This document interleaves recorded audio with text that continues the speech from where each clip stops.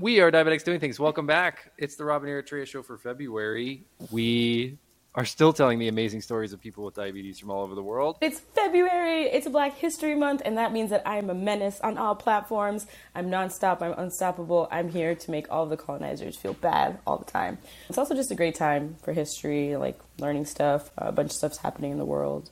But I'm good. How are you? I'm good. I think I follow LeBron's lead on this. Every month is Black History Month, is what he was saying. And I think that's something we want to celebrate for sure. Well, as we reshuffle, we're literally zooming through the year. I cannot believe it's February 8th. And then as I think about February and Black History Month, I was really thinking a lot about our content. And sometimes being a person of color and in this space, I ask myself to be intentional and add value to these thematic months that happen every year. But this year I was like, we've kind of done this before already. So I wanted to re-highlight our series, More Than a Diabetic, which is still alive on YouTube, on Spotify, on Apple Podcasts, and I invite you guys to check it out this month. It's really a good lesson in the disparities of healthcare and how it can really impact people of color, and what better place than to hear from than people of color themselves. And so we got some really great episodes. We republished the first one this week with Mila Clark-Buckley and Taylor Bedeck, Roy Collins, Chelsea Rice, and Shay Struthers, myself, and Rob. So I really implore you guys to check them out this month. And can't stress enough how much great content we have in our library. It was definitely the right move and to repost it. I think sometimes too I forget because we're moving so fast. We've done so many episodes. We've got so many great guests. How do we make sure that we're continuing to highlight that on a different time? And this is obviously the right time for it. We released it in 2021, Black History Month. That was our content then. I do think it's important for non-Black people with diabetes to center the discussion around people with diabetes who are Black and brown, not just during Black History Month, but it's always a good perspective to have that our experience is totally dictated by our melanin and everything from your interactions with your doctor to whether you're prescribed an insulin pump or not. I remember we interviewed Chris Leeper, so we need to probably highlight his episode because this is a huge part of his story, that his doctor didn't even think to tell him that insulin pumps existed for years. And so, it was years before he even learned that was an option. And that just speaks to those disparities in devices and healthcare in Black and brown communities. So much of your lifespan is dependent on the zip code you were born in. All those things they're very documented. We're listening to patient experiences, real people with diabetes. You mentioned some of their names. Yeah. And the whole series is there.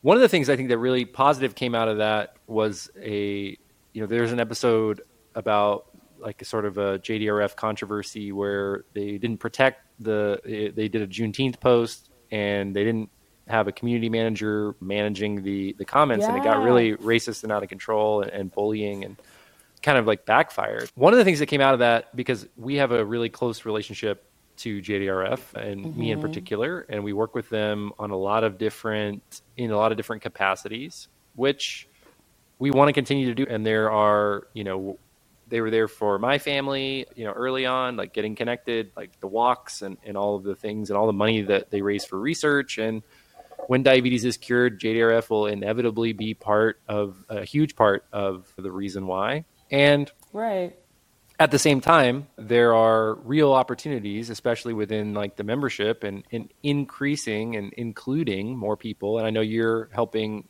volunteer on a committee here in Dallas with that. All that to say, there was a chapter that reached out directly and said, "Hey, Rob, we've been watching these videos," and this was just last year. We've been watching this video again and really challenging ourselves to make sure that we're getting outside of our normal routines and our normal venues and our normal speakers. And I went to that and I spoke at the Type 1 Nation Summit, and it was the most diverse Type 1 Nation Summit I have ever been to.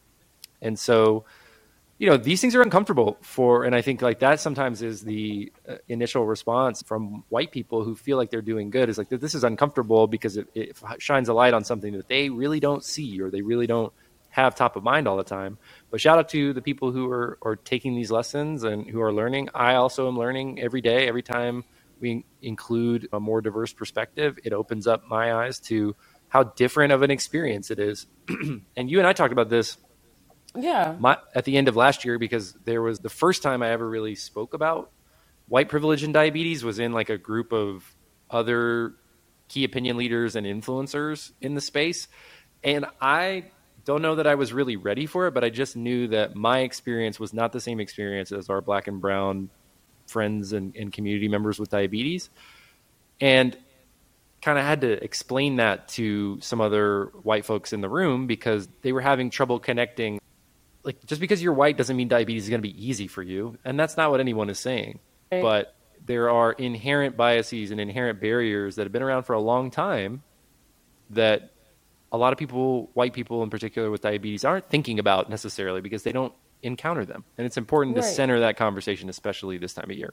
I also think it's really important to remember that I think something that crosses in my mind is like, people are like, well, what's the point? Like, why should I speak up? If I speak up at this small level in this little room with this, what's going to change, right? And I don't remember if we've told this story before on the pod. So if you've heard it before, I'm sorry. It's so weird to me that you remember this specific moment because truly, like, if you wouldn't have spoken up at that meeting, I wouldn't be here at Diabetics Doing Things. So I'm going to fill the contact blank spaces for the audience real quick. Rob spoke up at some meeting that he was at to include diversity. There was a person of color. I don't want to put them out there. There was a person of color at that meeting who noticed. And then later on, I met Rob. And I was like, who is this? Who is this white man? Was my question. And that person told me, Rob is legit. He is a cool guy who actually cares about this on his own time. And it's not to like give you flowers, but it's so that other people will listen and be like, when you speak up and you let people of color know that you are a real ally, we will come to those places and we'll add our value and we'll create a relationship and I don't know, maybe have a podcast together, you know? So it's really interesting how those seeds can be planted when you do have the good intentions. And to the white people who say that like, oh, this is uncomfortable, it's a form of reparations. You're having to do the work to dismantle things that you kind of are, that have been made to cater to you, right? But catering to you is not really making the system better for everyone. And the only way we're free is if we're all free. And I am off of my Black History Month pedestal now. But no, it was just a really big project and it meant a lot to me, and being able to come here and make it happen. And I see every day, like, you know, even in my other job, I know it's common knowledge and it's public information, but I am the only Black woman there. I'm the only Black person. And someone asked me, they were like, you know, why are you okay with that? And I was like, because someone has to fight the good fight. And I don't mind fighting it from the inside. How can I change a table that I'm not sitting at? How can I rock something that I don't have access to? That's a question that I get from different avenues, you know, from a lot of different stuff that I work in, that people are like, why are you okay with X, Y, and Z? Because if I can do some of the work to make it easier for the people who are coming after me or to open the door up for more people of color, I'm going to do that because that's what I like to do. So happy Black History Month. And that's my menacing attitude. Change the world, make it better. I think, though, I want to focus on, people really ask you that, why are you okay with that? Yeah, I've had, like, in the last 3 weeks, I had someone ask me if I was sure that where I was where I wanted to be. And I was just like, yeah. And they were like, well, you're the only person of color there. And like, aren't you tired of barking the same bark? Like, aren't you exhausted saying, hey, we need more people of color. Hey, we need to do this. Hey, we need to diversify. No. You know, I was reading earlier this week that resilience is a genetic trait. And, you know, I come from a family of a lot of resilient people. Of my, like, the tribe that I come from, specifically in Eritrea, they're like warriors. And I didn't know that for a long time until recently. And I'm just like not tired. Like, that would never daunt my spirit. I'm expecting you to push back. I'm expecting you to be like, well, we've got you, so that I can continue to be like, or how can I secretly slip those people in, right? So I'm always going to do that. I'm always going to try to do what's best, not because it's better for me. It's better for the organizations that I'm at and for our audiences. Like, it's going to benefit everyone. So that's why I do it. We did a lot of things back to basketball, but one of the things in one of my teams that I run, we were, you know, having a tough game or whatever. And I was like, you know, what we all need to focus on is getting a bucket for somebody else. And when we all started to do that, it opened everything up. Everybody started to get into a rhythm. And I think too many people look at most things, and especially competition, or especially, you know, maybe DEI, as like zero-sum games where if like you're giving something to someone, you're taking it from someone else. And I just think that that is a small-minded way of looking at things, because in my experience, it doesn't really work that way. There's typically enough for all of us to get what we want. We have to ask for it. We have to make space for it. But if you're aligned on a shared vision, so in this basketball example, we want to win this game. And that's really the only thing that kind of goes in the book, you know, is win or loss. So how we do that doesn't really matter. So if it's hey, the best way for us to win is for each one of us to be focused on making life easier for someone else. or making somebody else look good. And if you have that MO of support first, it's amazing how far you can go quickly too. So I think that's kind of the mentality that I have on that. It's the mentality I have about competition. I think that people are too afraid to make space for other people because they feel like something's going to be taken away from them. And that's not just in different cultures or different races or whatever the case it is, but it's also in competitions. Like there are other diabetes podcasts. I'm not threatened by them at all because who cares? I think that's good that there's more people that want to tell stories. I can't do them all. We talk about this all the time internally. It's like there's so many people that want to come share their story with us on the podcast. I would love to do it every day. We're not in a position to do that right now. So, the fact that there's podcasts starting up and there's long-term podcasts and all those things, like I operate from a growth mindset with that. That's excellent. That's an excellent opportunity for people to tell their stories. It's going to reach someone somewhere. It's going to help make their life easier with diabetes. And also, am I weird? Like I love like filling up people's buckets. Like if I feel like if you know me and I hear about a job or something, I speak your name in rooms you'd have no idea because that's just who I am. It's fun. Like it's fun to see other creators do great things. And while we're on the topic of fun, tell me what is happening in 2024 with Diabetics Doing Things. I know we're doing a bunch of fun stuff. We already had like a little event this year that's kind of secret, not so secret, but we've had a bunch of other stuff going on, and I wanted to ask you, the host with the most, tell us what's happening in 2024 with our events. Yeah, I think the best way to do that is to go back to last week's episode, where I did the solo episode and kind of talked about what's coming and the different events. Diabetes Legends is coming back. We're going to do another pickleball event in December. We did our first virtual event with North Texas Food Bank under our Getting Started with Diabetes series. So we're doing a lot. Doing all the things is our way. And that's just, I think, again, as we're going to talk a little bit about the beginning of my year and how, even busy for me things have been. Yeah. And in demand my time is and like challenges that we're all kind of adjusting to from that. But we'll get to that later. But I think the thing is like we've at least figured out a little bit of what our station is and ways that we can make our year more predictable, ways that we can make our impact more measurable and continue to do the things that we love to do, like the podcast, tell the stories, go to the events, meet people in person. Include people from different places. That's why some of our events this year are like going to be strategically located because we noticed that like certain shades go to certain areas and we want to include everyone. Yeah, we exactly. About stuff like that too. So diversifying our events and the people who are there because that's important to us. Yeah, and also just creating more opportunities for people to connect. I saw today there was like a South Florida meetup and there were like 15 people with diabetes there all showing their devices and like having a good time, friends of the pod, new friends, old friends there. And I was like, you know what? Like there really is just power to go meeting up with people with diabetes. And that's something that didn't exist for me, few years ago, and now my life is better because of it. So don't take it for granted. Like 2020 was not that long ago. I think about that all the time because like we really were so tired of working. We just wanted to stay home. We thought it'd be a few weeks, and then they shut the world down for like 2 years. So I am grateful for the events that are happening in person, and I will continue to be grateful. What we're talking about 2024, all the things that we were working on, some of the stuff we touched on in our last episode together, but I wanted an update for the book you were writing, because you were very mysterious and like secretive, and I was just like, I wonder if you can leak us a little bit of. Yeah, it is mysterious. It's a book. So there's a lot of diabetes books, and I think my main filter is like I don't want to just have another diabetes book or this be like Rob's story and animated and not no disrespect to any authors. Like if you're an author and you get Kobe. A book out in public, but Kobe's. He won an Oscar. I'm not gonna say anything wrong about Kobe on 2/8/24. Okay, so I will say that I've struggled for a long time wondering like what my perspective is and like what my place is in that book. We had a reel go live today talking about how our perspective has shifted about, while yes, it's true you can do anything with diabetes, that like for some people that's not exactly true and we don't want to alienate them. And I want to make sure to leave space for that. So the book that I'm writing is a daily, I would say like devotional would be like the way to describe it. So it'll have a quote from someone, whether it came from the podcast or it came from some of my readings, and it'll have some space to talk about how I relate to that with diabetes. It'll be a little bit of diabetes and a little bit of life, which is, if you're close to me, you know that I love quotes and I have a ton of them that I operate from on a regular basis.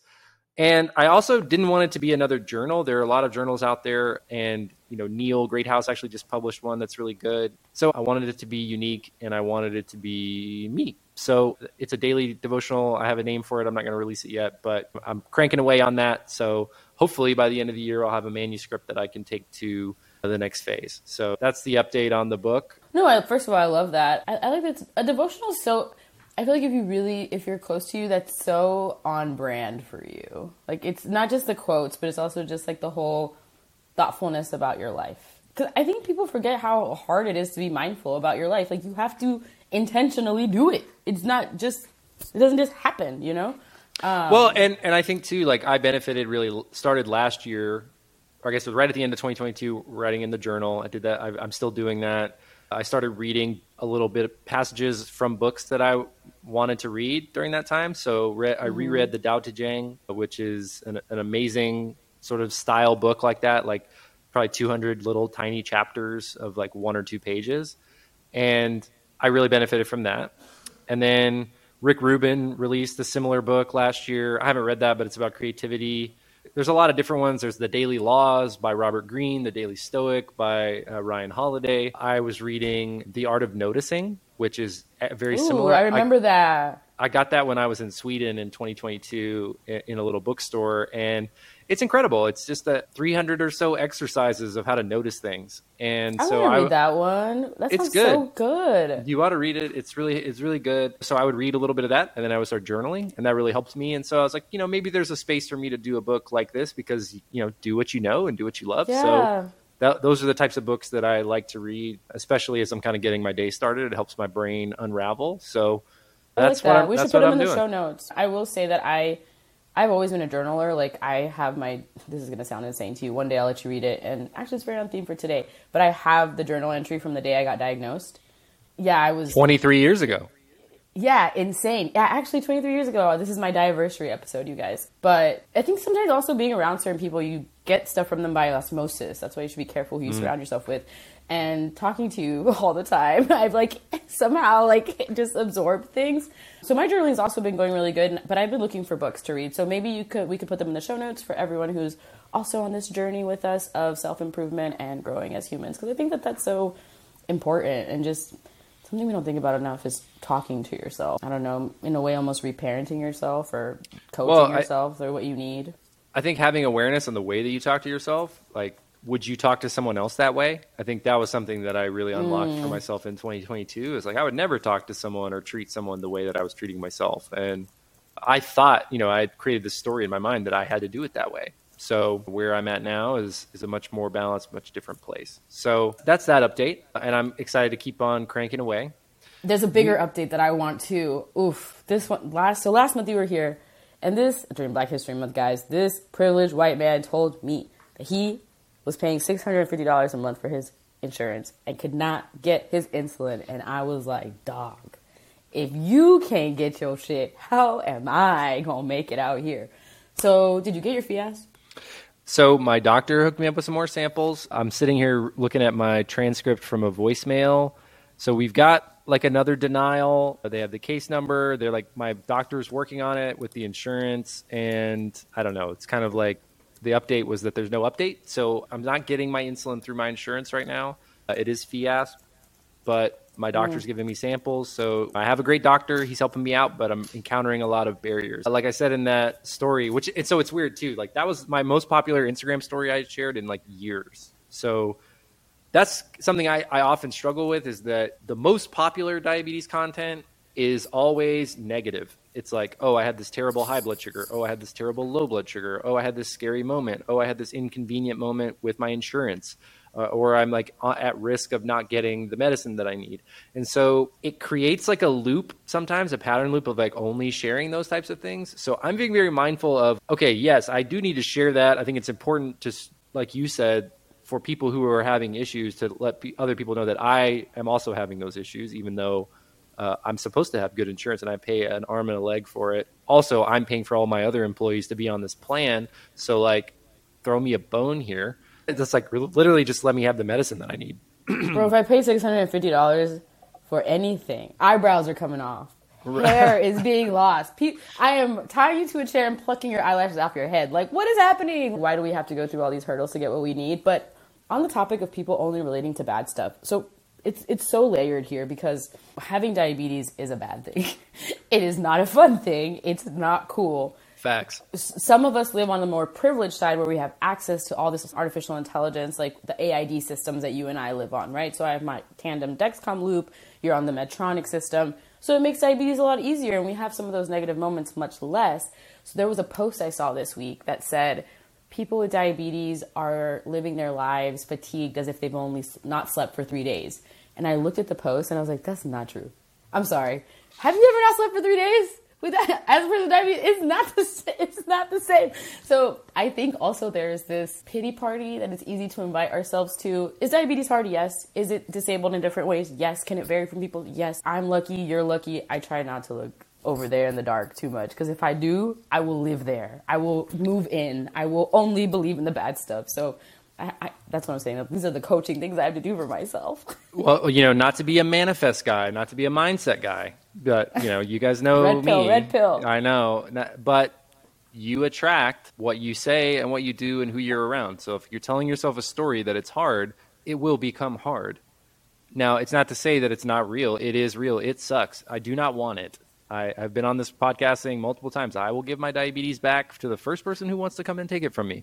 I do not want immunosuppressants though. So that is my caveat for that right now. But yeah, I am willing to give it back. It is not worth it to me. There was a time where there were people who thought I was faking my diabetes for this, to get in position. God. Yeah. And other people as well, because we have, an able-bodied existence. That's them. That's not me. But again, your mindset sets the tone for everything. You are the average of the 5 people you surround yourself with. So if you're surrounding yourself with, this is hard, this is difficult, I can't do this, I'm exhausted, those things will become true just because you're saying them. Now, don't gaslight yourself. Actually live in reality, but make sure that you're creating and curating the life that you want. So there's such a fine line there of not gaslighting yourself. Maybe I'm just in a therapy mindset today, but when I was a kid, my mom used to always tell me, if I'd be like, I can't do it, my mom would be like, you have to be able to do it. And so, as an adult, I struggle with, giving up on tasks that I'm not good at. But now she'll be like, I should have never said that to you. There are absolutely things you cannot do. You cannot fly. You cannot, Sure. So there are things although I think you have to kind of dream audaciously, too. Henry Ford, who I'm sure is problematic and been canceled or whatever the case, the famous quote from him is, whether you think you can or you can't, you're right. And I think that is how I would sum up the negative. Is if you believe you can't do something, that's going to be true for you. If you believe you can do something, you may not get exactly that, but you'll get somewhere different because you tried. Rob, you got 29 minutes into this episode without giving us a quote. You almost made it, but you almost made a full half hour. So, but I also cited 3 books that I was reading. So it's I know. I was just worse, right? But it's been a month full of things. I am always on this podcast being I'm such close friends with Rob, but there's stuff I don't know. You randomly dropped some Alamo Draft House collab, and I was like, hold up. We get free tickets to Alamo? What's happening, Rob? Tell me. Yeah, if you want to go see a movie with me, you can. So yeah, I love movies. You guys know that. Yeah. So if you want to go into the how behind it, right?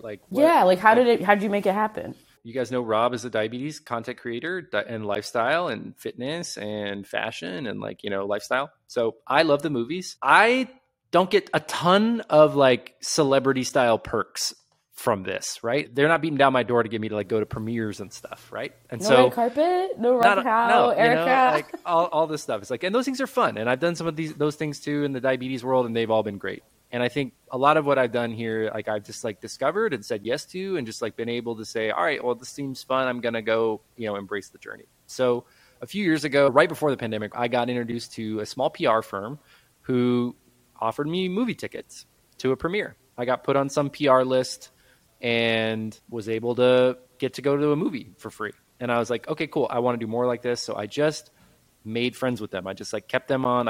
Everything that they sent me, whether I could go or not, I just responded to it and said, hey, I'd love to do this. Or, hey, sorry, can't make it, but keep me in mind for future stuff. So building that relationship over a long period of time opened me up to get to go to more movies, which is literally all I wanted. So, Erica and I got to go see Air last year, the Jordan movie. We got to go to an early premiere. We got to go see Iron Claw this year, which was amazing. We had like seats with our names on them in the movie theater. And so it's kind of like really nice perks, And I love movies so much. I love the movies. I think about that Tom Cruise intro to Top Gun Maverick where he talks about, we made this for you in the movies. See it in the theater. Like, I love going to the movie theater. It's some of the best days of my life. Even in my lowest moments, I can go tap out of reality and go sit and watch Django Unchained for 2.5 hours and like have the best day. And so that is my movie. I love the movies. I want to do that. So when Alamo via the PR agency reached out and they said, hey, we're looking for people to talk about Movie Pass to highlight the Oscar movies that are coming back in theaters. I was like, yes, tap me in. Let's go. So yeah, I get to go see some movies for free. And a couple of people messaged me and they're like, hey, congrats on that Alamo bag, Rob. Like, congrats. I was like, more like bag of popcorn. Like, they are not paying me. Like, they are giving me they gave me a gift card for some free food basically. And they gave me, some free movie tickets, which I will say it was completely worth it. And I love that. But, some of these things, it's like bigger brands and like cool stuff. It's like, it's cool for me. I'm happy to share, and I think it's a great value, like $20 a month to go see unlimited movies. It's unbelievable. So if you love movies, check out Alamo Drafthouse and comment on them and tell them that I sent you, because that helps me. So I would say, like, if you get the chance, even if they're not paying, even if the deal is not super equitable, you and I talk about this all the time, and we can kind of transition this to some changes from you as well. If it's something that you want, build that relationship. Be a person who's responsive and reliable. All that person on the other end wants to do is to do their job and find people that can deliver what they're looking for. So be that change. And with that, you changed your Instagram handle, because I saw somebody tag us today. You're now no longer Eritrea, the psycho spelling with like 4 letters. You're Eritrea Musa, which I think makes you like much easier to find, because I can just tell people, hey, yeah, she's Eritrea Musa on Instagram, and they'll find you, versus Eritrea. I don't know if it's 2 A's or 4 A's, like whatever it is. So I think it's good, but what drove that change? Well, we used to be 4 A's. I also think speaking of manifesting, for answer your question, my whole life, anytime, I'm so on my parents today, anytime anything happens, my dad is always like, you're Eritrea Musa. My dad's always said to me my entire life. So it's just creepy that it's like full circle today. But anyways, I want to be more accessible to brands. That's just the truth of the matter. I'm trying to secure my bag. I would not be your little protege project if I wasn't. And something that you were talking about when you were saying the Alamo thing, it's like not all, in my head, my anecdotes are all Rob Howe-isms. So it's like not all compensation is financial. I think you said that to me like a year ago or something like that. And I think about that all the time. And I've said it to people. I'm like, oh yeah, well, there's these other perks that you could be getting that are later on, you can build that relationship. And it's, I think it's a long time coming, to change my name so that I'm more findable, but also I'm just like really leaning into my creator life. Something that I've realized about myself, maybe recently, maybe not, is that I was really still stuck halfway in like tech in my brain, where I'm like, am I really going to do this social media career thing for real? Even though I've been doing it now for 3 years. It's like, am I for real all the way in this? And so I finally made a decision that yes, I'm just going to like full feet, go down the slide, see where it takes me, see what happens. And it made sense to just change my Instagram name, and it was your idea. I'm being honest. I'm never going to take credit for someone else's idea. But I remember when he told me, and I was like, I don't want to. It felt like I was shedding this old, immature, not all the way into her content creation bag version of myself. So it was really weird. It was a really cathartic, but still weird thing to do. Maybe that's like, people are like, this is just your Instagram name, Eritrea, like, shut up. But I did have to make a Finsta after that, because I already made one, but then I like added people because I was like, no, I can't let go of the bullshit that I like to post. Like, I like to trash post. I like to say ridiculous things on the internet. So I created like a space for that. If you got added, lucky you. If you didn't, anyways. I don't think I got added, so yeah. No, you didn't. No. Yeah. No. I think, you've been talking about what you want, and, I'm offering my opinions, and I like the change that you made. I think it's good.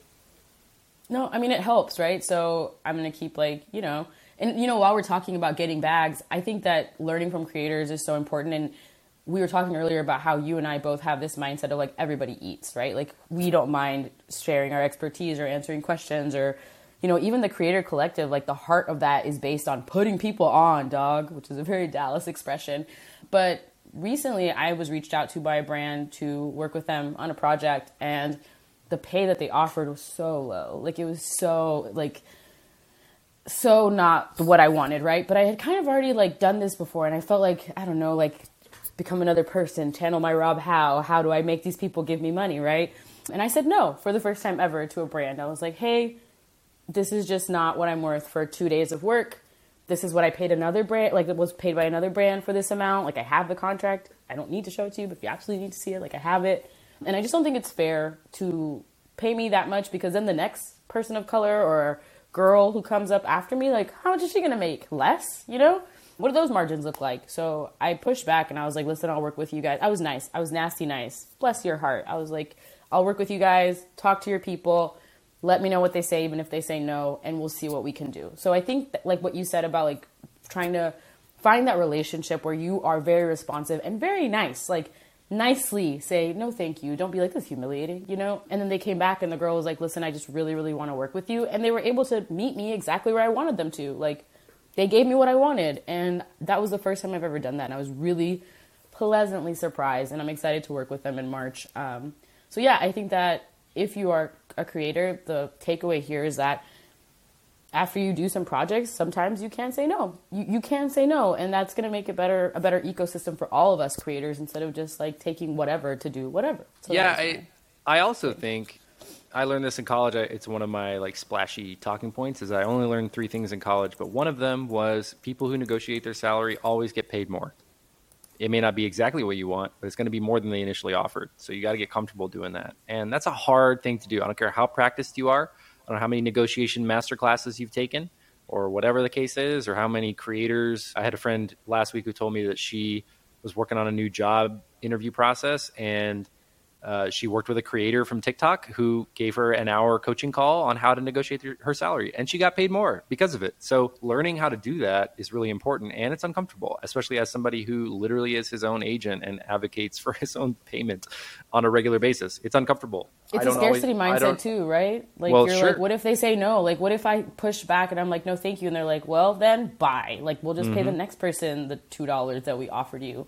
So it's also just, like, believing in yourself. Like, I know that I am worth what I'm asking for, and that, you know, you get to own this in perpetuity. Like, you know, so for just, sure. you know, pay me. But yeah. Yeah. So, you know, back to learning, and I think this is something I learned about myself last year going through the DCB Innovation Challenge, is that I need structure to and external accountability to grow. I was a great student. It's documented. Everybody who's ever heard me speak I tell the story about how I was valedictorian and how the only person who cares about that is me and my mom. But I tell people all the time. Does she tell people? Does she tell people still? Hell no, she doesn't. Hell no, she doesn't give a shit. But sorry for cursing if you're listening to this in the car with your kids. Sorry, Mom. But again, back to the structure and knowing yourself and learning about yourself. So I applied and was accepted to the Goldman Sachs 10,000 Small Businesses program. And I'm in cohort 28 here in Dallas. So every Friday this year, I've spent all day in a workshop with other business owners. There's 40 of us. You know, back to the diversity and representation piece, I am the only white male in the class. So I think that's great. The program as a whole is much more white male centric than my cohort. There are a lot of women-owned businesses. There's a lot of minority-owned businesses, and it's great. And I think it's a good environment for me to be in, because, like, the only other time I'm in an environment like that is in athletics. So I think I still get a lot more exposure to being a minority in spaces because of that. But it's really cool to have that on a business side. So I'm with these other 40 business owners. We're grinding every Friday. Some people are driving up from Austin to be part of this program. It is highly competitive. It is a super growth skill development piece. I think the bit that I'm ruminating on and trying to figure out, like, how to explain is, you know, those Instagram videos where they're like, you got to put in the work. You got to, like, make the sacrifices. You got to get in the gym. Even when you don't want to, you got to do it. And it's like Kobe's voice talking about that is the process. Like, that is winning, is, like, you know, doing the work. I'm doing that.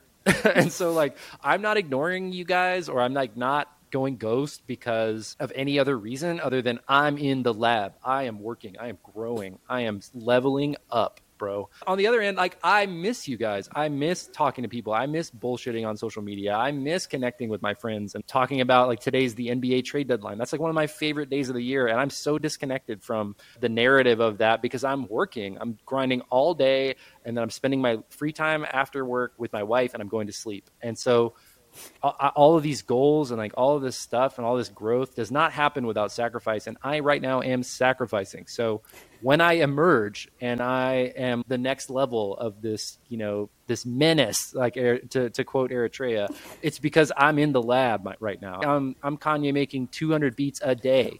I'm Kobe in the summertime, like 4 a.m., 6 a.m., 12 p.m. I'm working.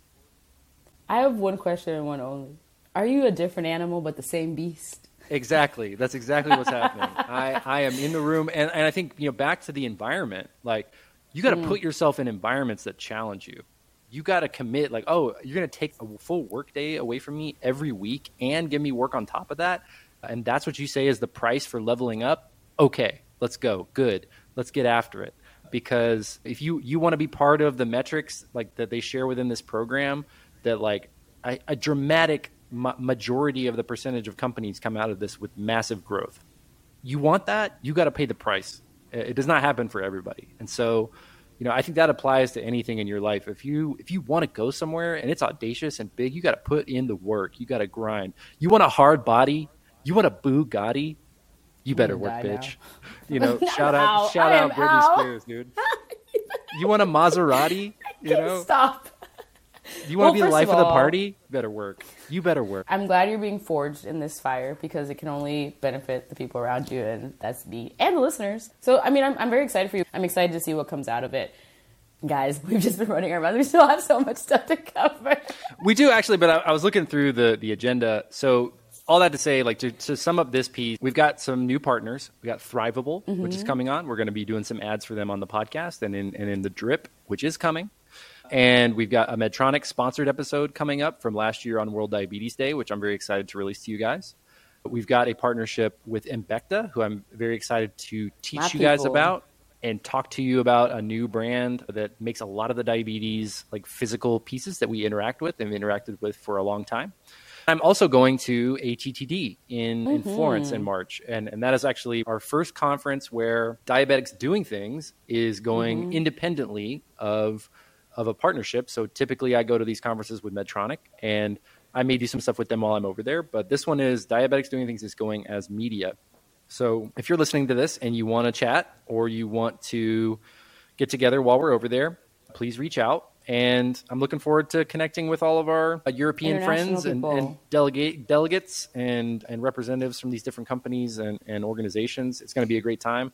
If only Eritrea was coming, that would be even better. But you know what? Soon, next year. We'll make it happen again another time. So this is the first of many, but it was really cool. Like, ATTD was like, oh yeah, we'd love to have you guys come through as media. So thank you to ATTD for respecting the platform and the pod and all that.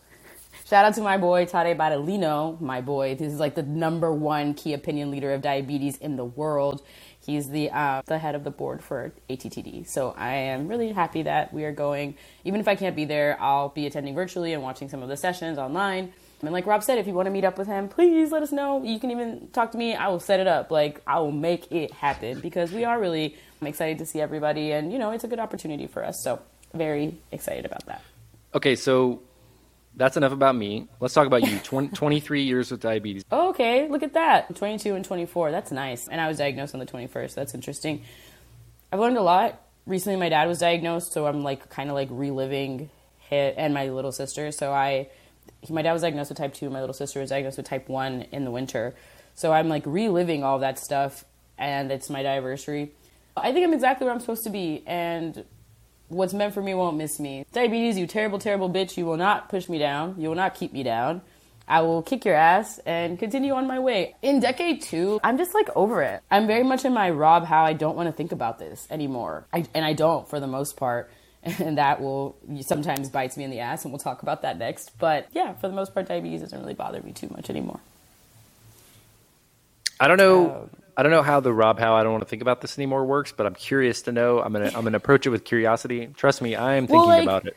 Well, I just sometimes when you talk about it, like I've never had a 99% in range day, like Really? ever, like a never, ever, ever, ever.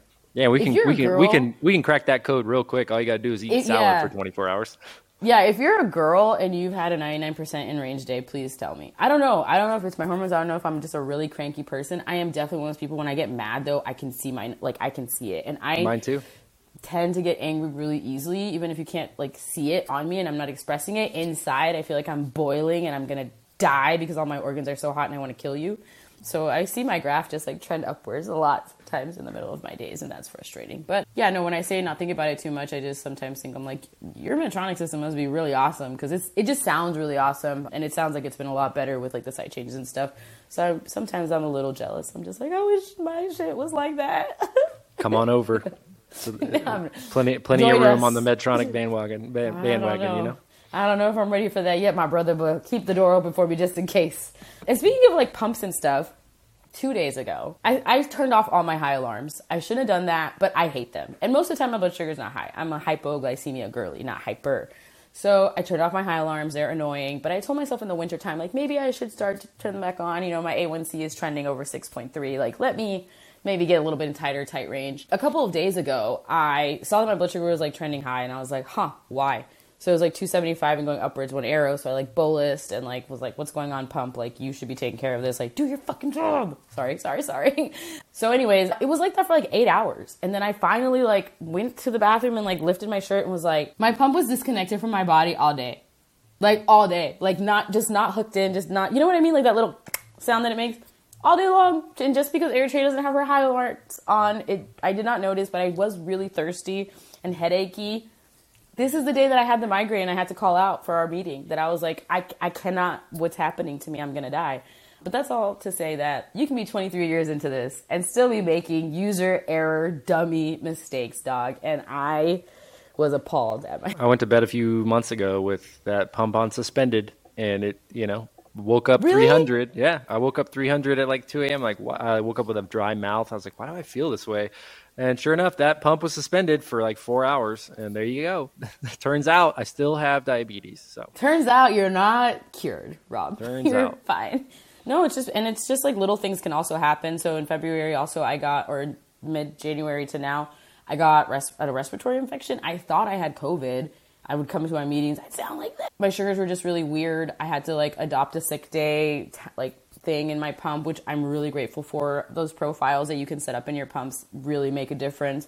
I called my endo to see like what she could see on her end so that we could adjust it together. So that really helped. But that seems to be going around the entire nation. So that's why I'm saying this to you guys is that if you are not feeling good, talk to your endocrinologist, set up that sick day profile because high blood sugar and sickness equals possible DKA. So please try to take care of that and take care of yourself and stay hydrated because something is definitely going around. yeah, it is. You can look at the data. Really bad RSV numbers, really bad like cough and bronchial infections, sinus infections, COVID, all that stuff. Can't relate And to it's me. too late. I can't relate because I haven't been sick since 2020, but no sick days. You're saying it on the pod. But I am a highly healthy, highly precautionary, highly vaccinated individual who wears masks on planes and who doesn't go to bars, like doesn't really interact with like in places where there's a lot of people who might be sick. Except I will say like people have been more congested in my like class, and I'm like, we don't have to be in this room all together. Like they're You're like, can I take this classroom? keep your workplace symptom free is my advice. But if you're trying to be more like me, hit those greens every morning, hit that water, get that sleep, jump in that cold plunge, exercise, get outside, do all the Huberman stuff. Because that will help your immune system. So I guess I'm just a dirty loser who got sick. Anyways, don't get sick, y'all. So sickness is a mindset above all. I'm dead. I'm out. Don't do that. You sound like my dad right now trying to tell me he can make his type 2 diabetes disappear. I love it. Because what if he does, No, if anybody can do it, it's Ahmed Musa. Speaking of making your diabetes disappear, really funny stand-up I was watching this month. So I watched the new Pete Davidson. He was talking about how he had talked about his Crohn's disease on a different stand-up, and so now people come up to him in public, and they're like, you have Crohn's disease, man? Me too. Me too. And they'll like rub their tummies. And Pete Davidson was like, no, bro, like I am the Magic Johnson of Crohn's disease. And it literally made me think, is that what happened with Ralph Barbosa? Like he was like, oh, I'll come on y'all's pod. Like I have diabetes just like you guys do. If you got cured, Ralph, and we don't know, I'm mad. I'm super salty, and I need to know. I wonder if he thought that day that I walked up to him at Nordstrom's, he was just like, actually, I don't have the same kind of diabetes that you have, weird insulin pump girl. I've found the cure. I am in the millionaire level now. I am the Magic Johnson of diabetes. I love that because we talked about Magic Johnson. Like we don't have a Magic Johnson of diabetes because if we did, he'd be in the White House already, doing that thing. I wish Magic had been diagnosed with type 2 because we would have fixed it. So many things would be fixed. Because, Magic Johnson has the highest win percentage in the history of the NBA. The two people behind him, a guy named Larry Bird, lifelong besties and rivals. And Kawhi Leonard is number 3. Kawhi Leonard has won 77% of his NBA games. Anyway, that's just a fun fact. But Magic Johnson, whatever you put him, he's going to win. And the advocacy that he did for the HIV and AIDS community in the 90s was literally in the White House with George H.W. Bush within weeks of being diagnosed, explaining HIV to the president and to the Director of Health and Human Services, and creating a path for people with HIV to have someone to look at and, to explain. So very similar to what Pete Davidson is doing for Crohn's and what Ralph Barbosa will do on this podcast for people with diabetes. Inshallah.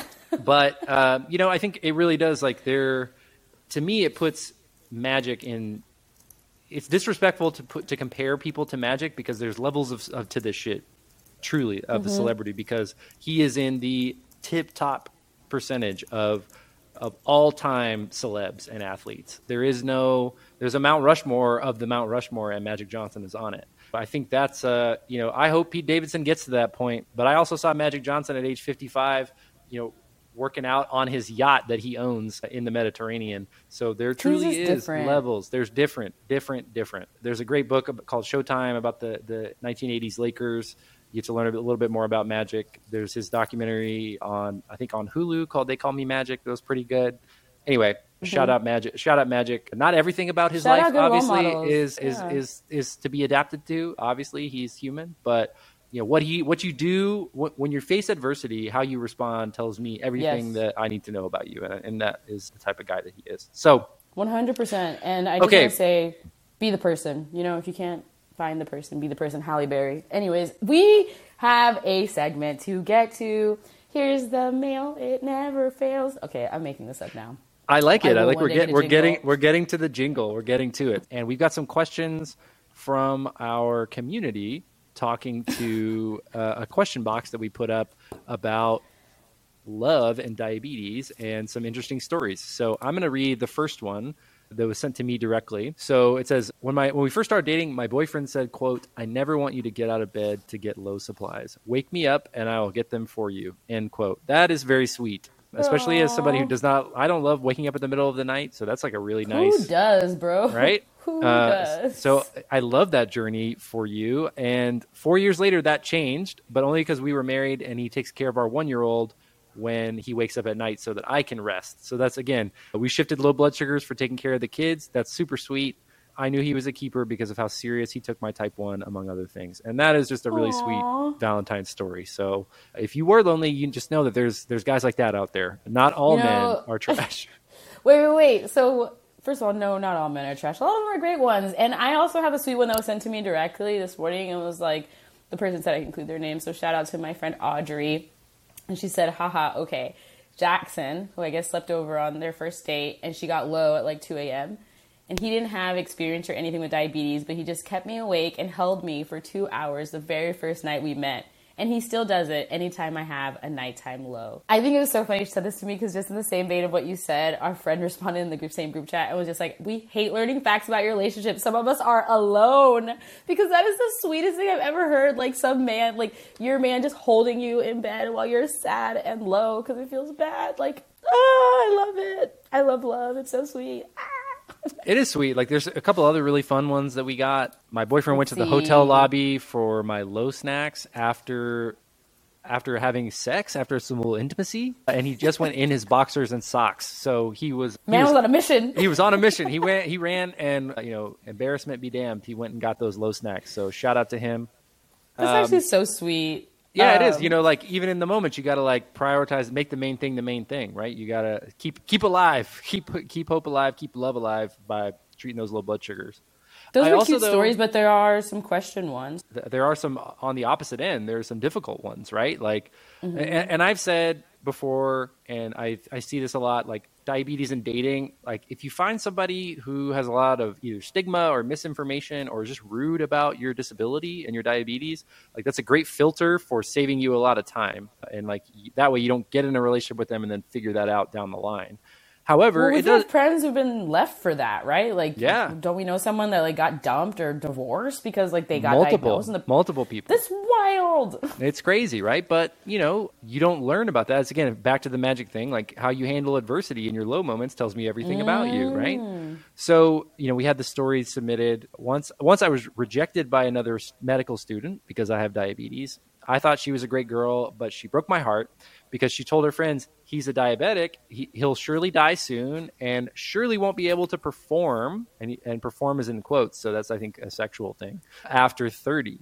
And he told us, like, it wasn't even a relationship, but it still really hurt me. And I think that stigma exists out there, and many people are in the background operating with misinformation or passing judgment too quickly about something that they really don't know about. And so it is really hard to advocate for yourself in those situations because putting yourself out there and dating without any of our adjacent disabilities, chronic illnesses, what have you, is challenging. And it's even worse when somebody uses that as an excuse to not be with you. Dude, imagine weaponizing somebody's diabetes against them. And also to the person who wrote in about the girl who just rejected him basically because he has diabetes. That girl's so dumb because, girl, do you know how many guys out here don't have diabetes and shit don't work? Like, it's just like, I was just like he said that and I was just like, this girl don't know what she's talking about. Yeah, it's like it almost has nothing to do with that, and at the same time, like stigma and misinformation and diabetes can affect your reproductive organs on both men and women, and high A1Cs and all that are directly correlated in some cases. So not even all misinformation, but just bad attitudes, just like mean-spiritedness. Ugh, just ugly. Don't be ugly. Why be ugly when you can be cute? Ableism in that is just ugly. It's ugly. God don't like ugly. Not really, he doesn't. There's a few questions in here. I feel like you're in when I think about good relationships, maybe this is me painting things in rose color for myself, but I like yours. Like, that's mom and dad. Like, Rob and Erica, like, couple goals. Like, people who really support and love each other, and it's really nice to watch, because there's so many dysfunctional and weird relationships on this planet, so it's nice that people around me have, one that I can look up to and maybe aspire to. But we have some questions in here.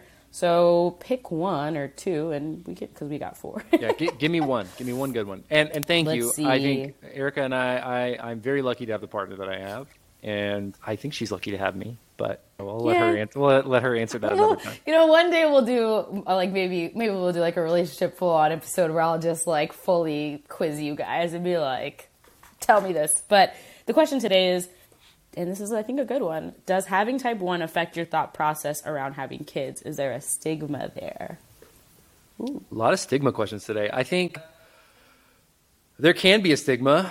Erica and I talked about in our solo episode, so go back and check that out, about a friend who was going through some of those conversations with their partner who was curious about having a family. And for us, it hasn't really come up because the numbers are, I think, higher for men who pass on the gene, right? But it's still really low. And, kind of what we decided, and we talk about it in the episode, is that if that were to happen and we were to have a kid with diabetes, like what better example to set, and like what better partnership could we have with our child than to have somebody who already knows what it's like and help them navigate it. So that's our perspective on it. There certainly is, I think, just stigma in general around passing on chronic illnesses, but related to diabetes, I think my position is I would certainly not want that, but we can navigate that as a family when the time comes. I also think that, I have two healthy parents who did not, recently my dad's been diagnosed with type 2, but Neither one of them had diabetes. Diabetes didn't run in my family, and I still got diabetes. So Yeah, you same. could be totally healthy and still get something. It's literally one appointment that changes your life. And I don't wish to have kids that are like chronically ill or disabled in any way. However, if my child was chronically ill or disabled, I would love and take care of them because that is why they're my child. Like, there's No also doubt. this underlying personal belief system, right, that you have to have with your partner, if you ask me, where it's like, what's meant for you is meant for you. What's written for you is already written. That child has been assigned to you from it's a higher power. Like, that's not even my decision, dog. So I also think, like, back to mindset, like operating from a fear mindset, operating from a yeah, scarce mindset. Like, don't bring those things, don't manifest those things for you and your family. Like, no matter who we are, we're going to love each other. No matter who we are, we're going to be ourselves. That's my position on kids. No matter who they are, I'm going to love them. No matter what challenges come, we're going to do what we can as a family to move past it. So, and embrace it too. I think that's part of it, is like accepting them for who they are, no matter what that comes with. I love this mailbag. Usually we're only going to do like one or two, but this is special. It's going to be a Valentine's Day, and we're going to do two more, okay? So the first one is, does having type 1 ever make you feel like a burden? How do you manage that in a relationship? Ooh, these are deep. He said, nah. Nope. He's never, ever? Really? Nope. Maybe I do. I do sometimes, because it's like, I'm cranky when I'm low, or like sometimes I'll be like high and I'll just be like, ah. So it's like, why does that person have to deal with my nonsense? Like, I'm sorry for how I act when my diabetes is being annoying. That just sounds very not fun, I guess. I wonder if you've ever felt like your diabetes is a burden. Please write in. Mailbag at diabeticsdoingthings.com. I just want to make sure I'm not by myself, because I don't know if I'm it's an sure answer you're not. everything. I'm sure you're not.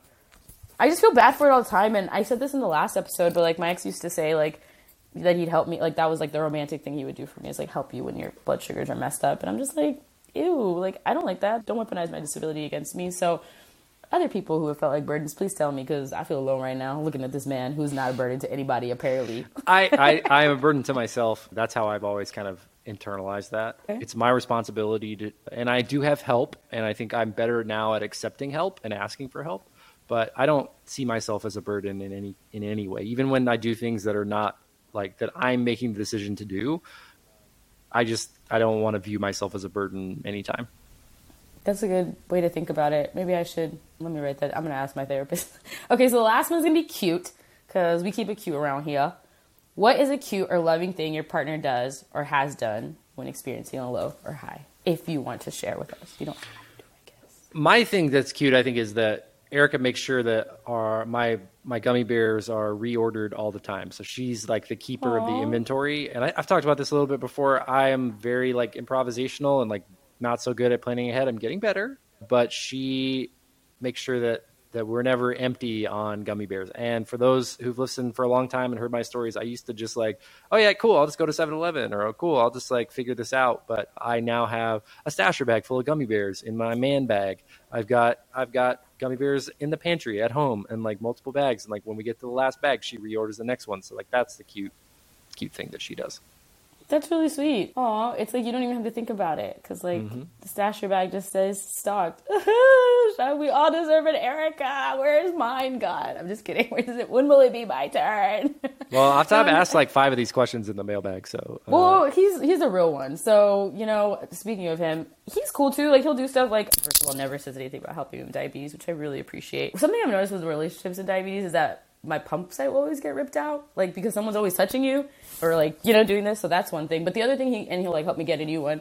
But the other thing he'll do is, I hate eating when I'm low. And I know that sounds crazy. Some people are like, I love it. I hate it. Don't want to chew. Don't want to anything. So if I'm like, oh, I'm going low, he's like, how many arrows? I'll like tell him. And he'll be like, I'll be right back. And he'll come with like a bottle of Mrs. Buttersworth and just give me like 2 tablespoons. He's like, here you go. Boom. And it's just like done. Don't even think about it anymore. But that's usually when we're at his place. So he keeps like maple syrup around. So he eats like very high protein, low carb, but he always has maple syrup or like a new bottle of Mrs. Butterscotch because that's my favorite. I don't fuck with Aunt Jemima. That's racist. I think they totally changed it, by the way. I don't think it's called that Good. anymore. There's a small aside. There's a girl in high school who used to call me Aunt Jemima. Yeah, tough scene. Like, and I would like laugh. Like, that's how she had me saved in her phone. And I would like laugh and be like, oh, that's so funny. That's so cute. I really wanted you guys to like me. I'm so glad I'm not like that anymore. Well, there's a lot of unlearning that's going on. I'm sure if you guys did a solo podcast, the two of you, it would squash the beef, and you didn't know what you didn't know. She's a sweet girl. She's sweet. Yeah, if you think that racism is fake, that is racism, and even innocent racism is still racism. Well, that was the mailbag. Mailbag. I tried to sing. I'm not a good singer. This is Black History Month. Eritrea can't sing. There you go. I cannot sing or dance.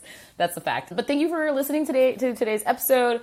Right into the mailbag. We're going to have some really great topics. Maybe we'll put them on the story, but it would be the best if you guys could write to us, send your questions about diabetes, relationships, life, anything. Mailbag at diabeticsdoingthings.com. Rob and I will answer your questions on the show. And we're doing them on every episode now, so keep it locked, even if you want to skip to the end, just to get to those mailbox responses. I'm real excited about that. You can also click through in the chapters on Spotify. Check out the show notes for the book recommendations, as well as the other podcast episodes that we referenced. And we'll see you next time. Bye.